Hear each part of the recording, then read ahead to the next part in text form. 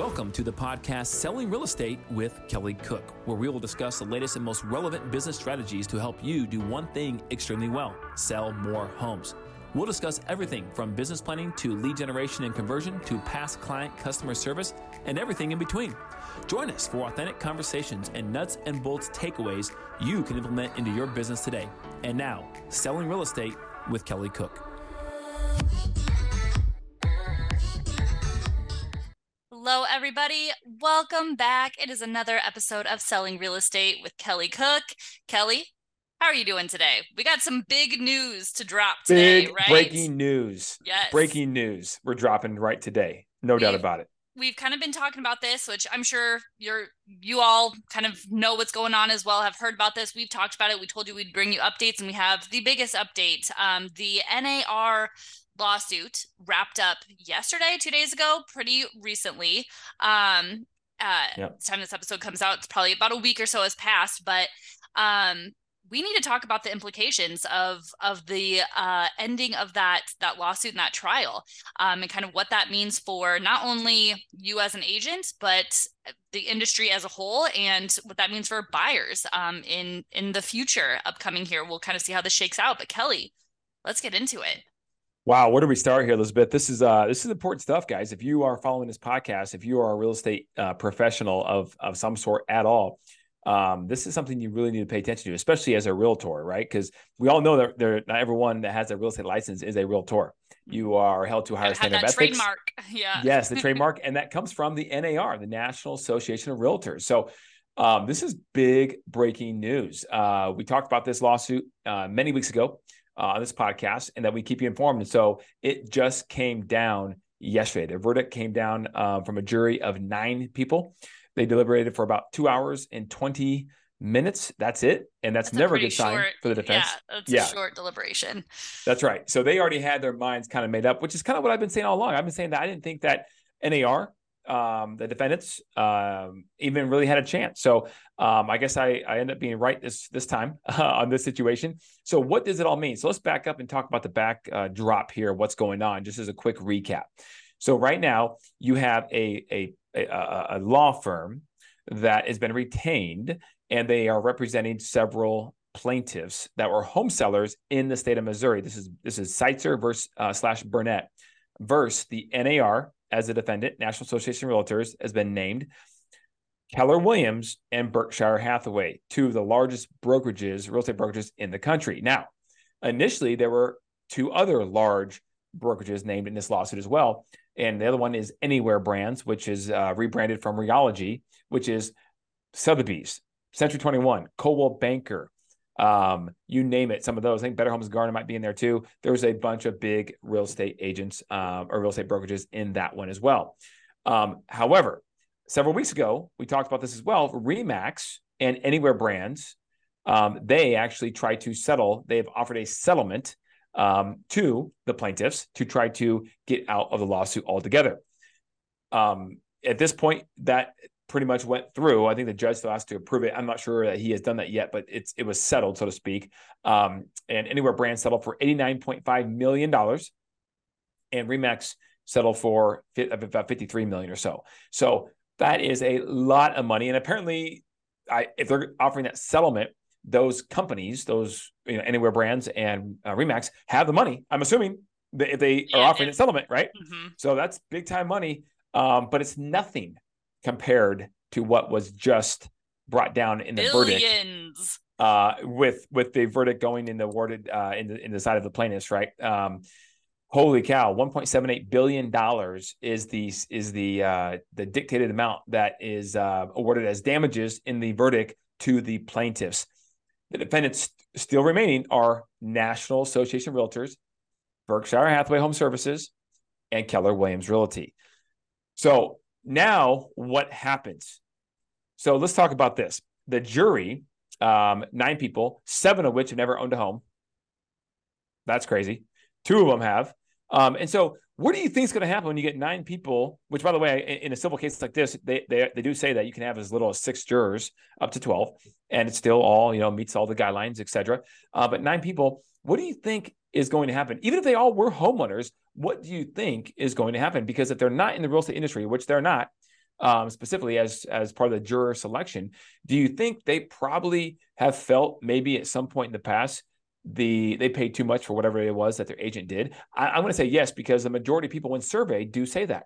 And that is a shame. That is not good for our industry. And I think the NAR has something to do with that, primarily from the standpoint of a lack of a mentorship program, the lack of a stringent and long amount of hours of education to get that license. It's pretty easy to do so.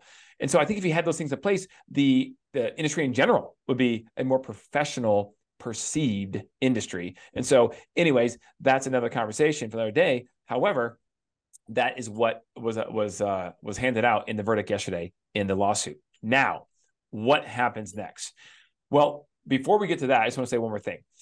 It appears to me that in reading other articles about this, that the NAR just did not do a very good job of actually explaining to the average everyday person how exactly commissions and brokerages within those commissions work. It appeared that in the closing arguments, the lead counsel for NAR in some way kind of talked down to him a little bit, probably not meaning to do so, but it came off that way. And then when Keller Williams Gary Keller was cross-examined or not cross-examined, but deposed, on the witness stand, it wasn't. He talked about Zillow and how commission conspiracy and compression really is between Zillow and the real estate industry and companies like that trying to come in to compress the commissions down on agents, etc. Nothing to do with the brokerages, but yet that wasn't really articulated that well and explained to the layman how it works. We're assuming they already know kind of the generalities of how it works, and I bet you some people do not. And yet that wasn't taken down to a really, really elementary level for someone who, as a juror who's never in the industry every day or even every year. They might sell a house if they even own one, which most in it, every 7 years, every 10 years. They don't know the intricacies of this. So that was, I think, a big mishap. Now it's already going to appeals court, okay? And NAR is going to appeal it because if they don't, they're done. I mean, they're just done. You have to appeal it. And hopefully things could maybe change at that time. Right now, the judge gets to, and by the time this airs, maybe this is already out, but the judge has to review everything and has to make his determination on things. Now, I don't believe in my understanding of things that he can overturn, obviously, a verdict by a jury of the peers.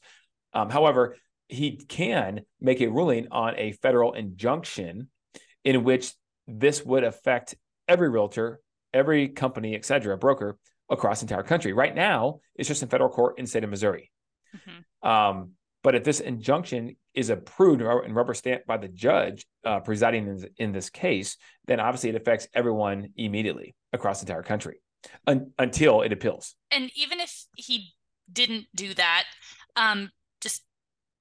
I'm not really sure how courts work. That I watch a lot of true crime, as I may have said before, so I know how criminal court cases work. But in this case, since it was, in Missouri, it was limited to Missouri. If they don't pass something where that affects the entire country, does that just leave the door open then for people in other states to bring essentially the same lawsuit? Is that kind of how, like, from your understanding, is that kind of how that would work? Yeah, absolutely. In fact, they've said that if the plaintiffs win this case, which they just did, there will be multiple copycat cases now filed immediately. The first of which was filed by the same law firm that just represented the plaintiffs. They've already filed another lawsuit on behalf of several other new plaintiffs, home sellers. And now they're naming other brokerages as well, Howard Hanna, EXP, and other brokerages that are maybe not as big as the initial ones, but across the country. So now they're going after everybody because now precedent has been kind of set. And so they're trying to now just do a big time money grab for all this. And what's really disheartening and what's really deceiving, I should say, from the side of the legal counsel, in my opinion, on the behalf of the plaintiffs is that he talked about now with this, that free market and the internet will now prevail. Internet meaning Zillow. Zillow is the big winner on this. The companies that aggregate data and try to go direct to consumer, they're the big winner because now people will think they have to go even more and more to them and look to them for some sort of advice, representation, whatever it may be. And we all know that Zillow now is a brokerage. So this whole thing is just really, really messed up. It's a consumer protection lawsuit that yet will do very little to protect the actual consumer. I mean, go figure. $1.7 billion. These brokerages don't even have that kind of money. The NAR does not have that kind of money. So I'm assuming as part of the appeals process, et cetera, down the road, there's going to be some sort of settlement that's going to occur at some point. Otherwise, these brokerages just go, they disappear. They file bankruptcy of some type. And then honestly, they're not going to go away though, I don't think. They disappear as the name they currently are, Keller Williams, just being gone, let's say, or Berkshire, they will just reappear under a different name and different entity because they'll file bankruptcy. They'll file bankruptcy and they'll just say, I can't pay it. And they'll just, figure that out through bankruptcy court. And then they'll reinvent themselves. Because I'm sure the owners of these companies aren't dumb and they have asset protection and layers of protection. So what good will that do? I don't know. I don't know what that good that will do. NAR potentially has the ability to settle this lawsuit in a big way. Because they have all the members of realtors across the country. So if they choose to stay within the NAR's membership community, they could literally just assess fines to all the realtors, $500 each. Everybody pays that. Or I don't know what it would have to be, $2,000 each. I don't know, but it's going to be some denomination of money when you do the math on it. Now, there are some brokerages that have already pulled out of NAR because of this. Well, we're paying you dues. You're supposed to be working for us and you can't defend us in a lawsuit. What good do you have now at this point? Yeah. So I wouldn't be surprised if the NAR either way ends up potentially dissolving and going away after all this. And then now the brokerages, now the realtor thing could still be out there, but is it truly a realtor, membership that's held as ethical? Really what's the governing body, right? Mm-hmm. It's now just does a brokerage now assume that responsibility for all other brokerages? I don't know. This thing is very interesting. I also read an article from the New York, I believe it was a New York Board of Brokers Association, Real Estate Brokers Association, something like that in the state of New York, that they're now trying to pass a memorandum, referendum, or whatever it may be called, in which the sellers they won't allow sellers to pay a buyer broker any fee. Like even if they want to, they can't. They can only pay them outside of the close of escrow. So now you're going to have a bunch of sellers maybe potentially write checks to people directly. Like what? Yeah. Like what in the world? So this is interesting. And the sad thing, we talk about pros and cons, Elizabeth. The sad thing is the consumer protection lawsuit is just not that. And if there's one group of people that will be hurt and damaged the most by this, they're going to be the people that don't have the means for a lot of funds sitting around where every dollar counts to buy a house and qualify for a mortgage. They may not have the money to purchase or buy representation. And so there's going to go directly with the listing agent and do whatever the listing agent says to do because they need or want that house. So think about the amount of money lost there. They can't afford to come out of pocket maybe to write a check for some denomination of money, $10,000 or something, whatever, right, for representation. But yet they'll end up paying $25,000 more for the house. What if they had representation? They probably could have got it less. No counsel. And if they're working directly with the listing agent, I mean, the listing agent is representing the seller. They want to get the most money. There's a very big conflict of interest. Huge. And then if you're in a state with dual agency that allows that and everyone signs off on it, okay, but now the agent becomes a facilitator, not an advisor anymore. And so now the seller loses their right to have an advisor in their corner, but they would do that because they would pay less of a fee potentially. And you know how people are about money. Well, that's fine. It's cheaper. I'll just do it. Well, that's not in your best interest in most cases. If you have a good realtor, if you have a good advisor, it's not in your best interest. And so now I think agents really need to start thinking, if they haven't already. We've already started doing this about 3 months ago on my team here in Arizona. But agents really need to start thinking about the training of your value proposition and how you're going to deliver it in not just a buyer's presentation, but a listing presentation as well. Logistical things. Okay, so now someone says, hey, I'll pay you 3% as my listing agent. I want to hire you, Kelly, but I'm not paying the buyer broker anything. You know why? Because I don't have to. Well, what needs to be explained to them is that for all this time, decades and decades, they could have got away with paying the buyer broker $1. It just had to be some denomination of money, $1. Now, how come no one chose to do that?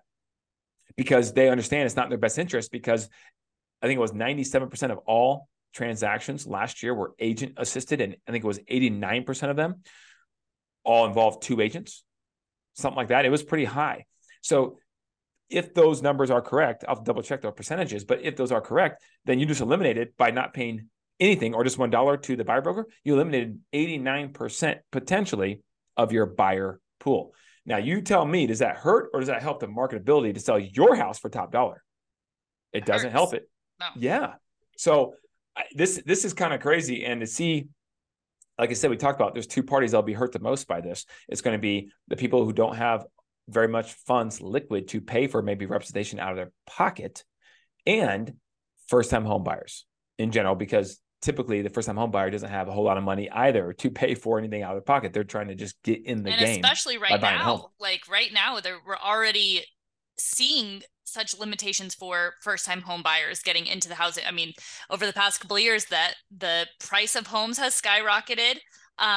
You know, the interest rates have gone way up. It's already a lot of people who should be entering the market as a first-time home buyer, people in their 20s, you know, we're already seeing how much more of a challenge that has become. And now with this, it's just another thing on top of it, where it's a challenge to afford the representation. And if you don't, you're still going to likely end up paying more than you would have. So it's right. Going to be really interesting to see, you know, what that does to not just the real estate market, but I mean, kind of the economy as a whole over the next few years. Yep. It's right. I mean, the rules of the game have just changed. And so, you know, I talked to my agents about Who Moved My Cheese, that book. It's a great book about when the rules of the game change, what are you going to do to adapt? And I won't give you all the secrets and life lessons of that book, because it's a great book. But you have to adapt. Otherwise you go away. This happened to me in my business back when the Great Recession occurred. I was in real estate in 2005, and then everything just fell out, especially in Phoenix. The bottom fell out of the market. The balloon popped. The music stopped. It was over. And in that situation, everything went to foreclosures and short sales. Well, the people who are used to doing traditional real estate as we know it, if they weren't willing to adapt, because in Phoenix, for example, 98% of our listings at any given point in the market for a several year period stretch were distressed sales, short sales, foreclosures. And if you're willing to change the way you do business and actually work those deals, you didn't have any deals. There were no more deals to be had. So you adapted and flourished, or you chose not to, stuck in the past, and go away and disappear, get out of the business. So we heard on a podcast today that I was on with a company that aggregates a bunch of data in the real estate space, that already 38% of all licensees in the real estate space have not renewed their license in 2023. That's a big number. That's a big number. So there's going to be more of that, I think, because if this continues on and now sellers begin to offer less and less commission, or maybe no commission, and people on the buyer side don't know how to articulate and provide a value proposition to their own clients, they're going to be out of business. Period. The end. So the part-timers, the people who really weren't into it, maybe with the best intentions to begin with, that could be a pro. Maybe they decide to go elsewhere and do something else professionally, because they weren't really ever in this anyways. They just did this other profession and had the license to help Aunt Betty, you know, when she won the buy of the house that one time, you know, and that's not really good for the profession anyway. So that's a pro potentially. But we talked about the cons. The first-time home buyers will be hurt dramatically. The people that don't have many funds liquid to pay for representation will be hurt dramatically. There is a workaround around this, which there'll be for anything. You know, when the rules of the game change, you always got to find the ways to do business effectively. One way could be to have the buyer finance, if they can't come out of pocket to write a check, finance the cost of the representation, finance the fee to their buyer broker. They could do that through seller concessions, where the seller on their property agrees to pay for certain things that are costs to the buyer when it comes to closing on the house. Yeah. And so if the property is a certain price that the seller is asking, maybe the buyer has to elevate that price a little bit to allow that fee to be financed into the 30-year mortgage, you know, by increasing it by that $10,000 mark. So there's ways you can do that, but either way, you know, I heard this quote. I thought that's fantastic. Disclosure is disarming. Disclosure is disarming. That came from our president at Real. He's awesome. Sharon is a fantastic guy, and he's right. So either way, you need to be out in front of this. You need to talk about it with your clients and disarm them with the disclosure of what's really going on. And by the way, on the buyer side especially, how do you get paid? You need to have that conversation, because if you're providing a professional service, people should not have a problem paying you some sort of professional fee. But for so long, that wasn't the way it went. And we had so many people in the industry that really weren't in it for the right reasons, and maybe weren't providing that professional service with professional value. So it just kind of slid by the wayside. But now, in light of this, it's going to force people to really think about and articulate how they're going to go about doing that when it comes to helping someone buy a house. Because at the end of the day, you're still going to have 4.1 to 4.3 million homes, most likely this year, sell, transact. So either way, those transactions are going to happen. And kind of just to end this, how do you think this affects people who have built agents who have built their business around buyer leads, like internet buyer leads, like Zillow leads, have partnered with Zillow to, the people that have really flourished in getting buyer leads, and that's what their agents work, and that's, these teams where their agents are working buyer leads. Do you think that you need to make a change to going more toward listings? Do you what happens to those teams where that is their sole focus? Of course, we've talked about adding value and making sure that you're bringing more value as a buyer's agent, as any agent, as you've kind of talked about, because the sell side, that it will affect that side as well. But what's kind of the next move here for those people, in your opinion? Yeah, I think number one, there's a big opportunity on both sides, honestly, the listing side and the buyer side. I think there's a big opportunity, but unfortunately, because most people won't look at it that way, they will end up struggling and potentially have to go elsewhere into a different profession to make ends meet, to provide their income for themselves, their family, et cetera. So I think, first of all, number one, I've said this for years. I didn't get on top of a mountain and yell from a blowhorn, but I said that Zillow is not in the best interest of the real estate community. Yeah. For real estate professionals, they're kind not. of working against them in some and it's been chess, not checkers, for years. Little time. Look, they're conditioning us, just the people who are just on it, right? To rely on them. They take a little more, rely on me. Take a little more, still rely on me. Take a little more, right? And now it's to the point where they want the whole process to be through them. They're brokers now. They have their own lending company, and their own CRM, and just all kinds of stuff that they're trying to get people to just be all in on. And if they can go direct to consumer, then that makes a realtor who doesn't provide a professional value that much more insignificant. They bought Showing Time. They're in talks now to buy another huge CRM called Follow Up Boss now. Oh, wow. They're trying to get in their hands and everything, buy everything, the whole experience of the consumer. So, if people don't actually step up and start providing a professional value, then and consumers believe that it's all the same, whether I'm online, a human, doesn't matter, then yeah, it's going to be trouble. But there will always be, I really believe there will always be a market for decades to come, even with AI technology, doesn't matter, for the human representation in a real estate transaction, because surveys have said for years, everyone's come in to try to disrupt. Billions of dollars come into the real estate industry to disrupt this industry, but yet the real estate agent today, I don't believe is more valuable than at any other point of time in history. And so I think that's not going to change to an extent. So I think there's a big opportunity if you adapt and provide value and show people that they'll be happy to pay a fee. You're happy to pay a good attorney when he does a good job for you. You're happy to pay a good financial advisor when he or she does a good job for you. So why would that be any different on a real estate transaction if you actually provide value? So I think that people really need to wake up and understand that some of these internet platforms, because they know deep down inside there has to be a human element to this. They if they can just still get all the eyeballs on their platform and make the realtor less insignificant, they can still control the process and the transaction. So, for example, they bought Showing Time. Showing Time is a big software company that actually facilitates all the showings of properties between agents and buyers, right? And agents and buyers agents and so on and so forth. So now they are actually using that software to further eliminate the need for a buyer's agent. So open that to consumers. Oh yeah. So now now a consumer goes on their website, Zillow, and they say, "Oh, I want to see this house. Looks cool. The pictures are nice." Boom. It says, "When do you want to see it?" Monday, here are the times available. Tuesday, here are times available. And you pick one, 2:00. They then book the appointment It's done. And they themselves. just Yeah. tell the agent that signed up with Zillow, show up at 2:00. Oh, by the way, if you don't, then your scorecard gets docked. So you need to now move everything you have to try to show up at that house for somebody you don't know if they have a FICO score of 500, if they make $3 a year in income, if they don't even have a job. You don't know anything, but you got to show up. No control. It's agent has no control in that. Yeah, you tell me if that's in the best interest of the consumer and the average consumer who is genuinely looking to buy a house and they think they can buy it. They're trying to save some money. They have money saved up, whatever it is. That's not in the best interest.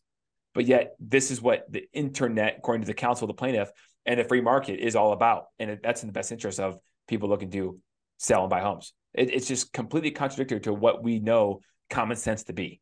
Mm-hmm.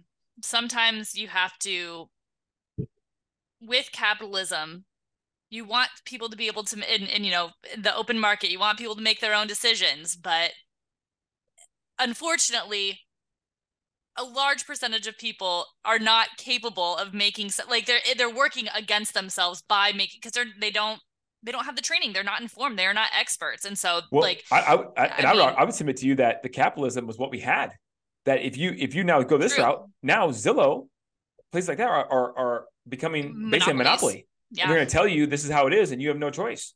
And then I told my team, you go one step further on this, right? Amazon's market cap compared to Zillow's it trumps Zillow's by, I don't know, a gargantuan percentage. Amazon could buy Zillow tomorrow and not even basically sneeze. Yeah. So what's stopping Amazon now from jumping in this game and controlling all that? I mean, how is that not a monopoly?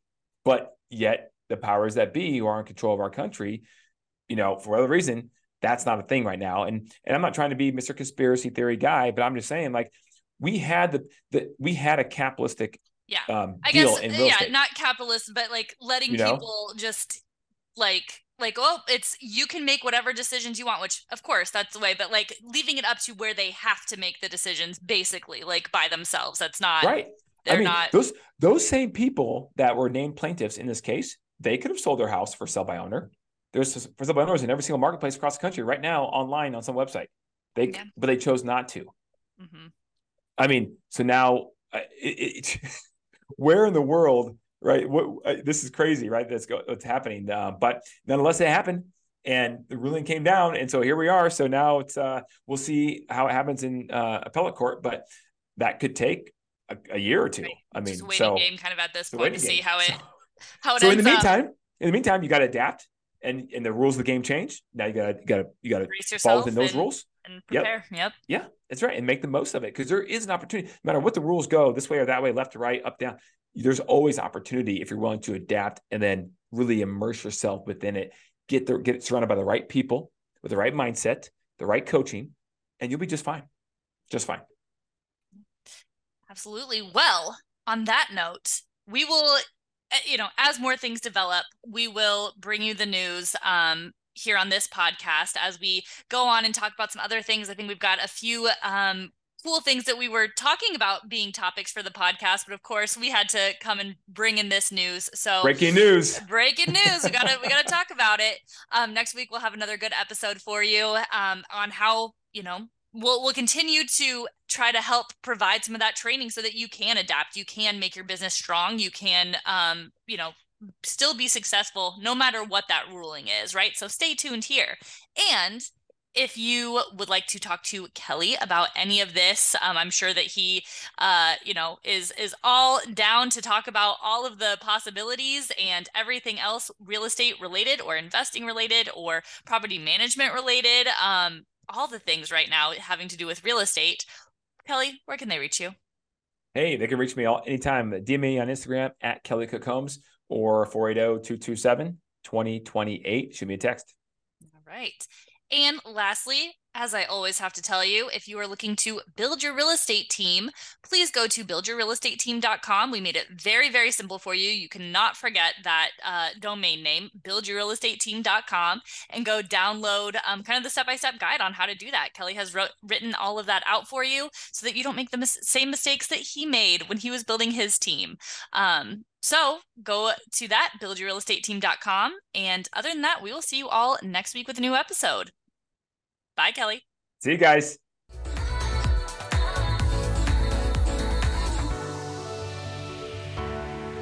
Welcome to the podcast Selling Real Estate with Kelly Cook, where we will discuss the latest and most relevant business strategies to help you do one thing extremely well: sell more homes. We'll discuss everything from business planning to lead generation and conversion to past client customer service and everything in between. Join us for authentic conversations and nuts and bolts takeaways you can implement into your business today. And now, Selling Real Estate with Kelly Cook.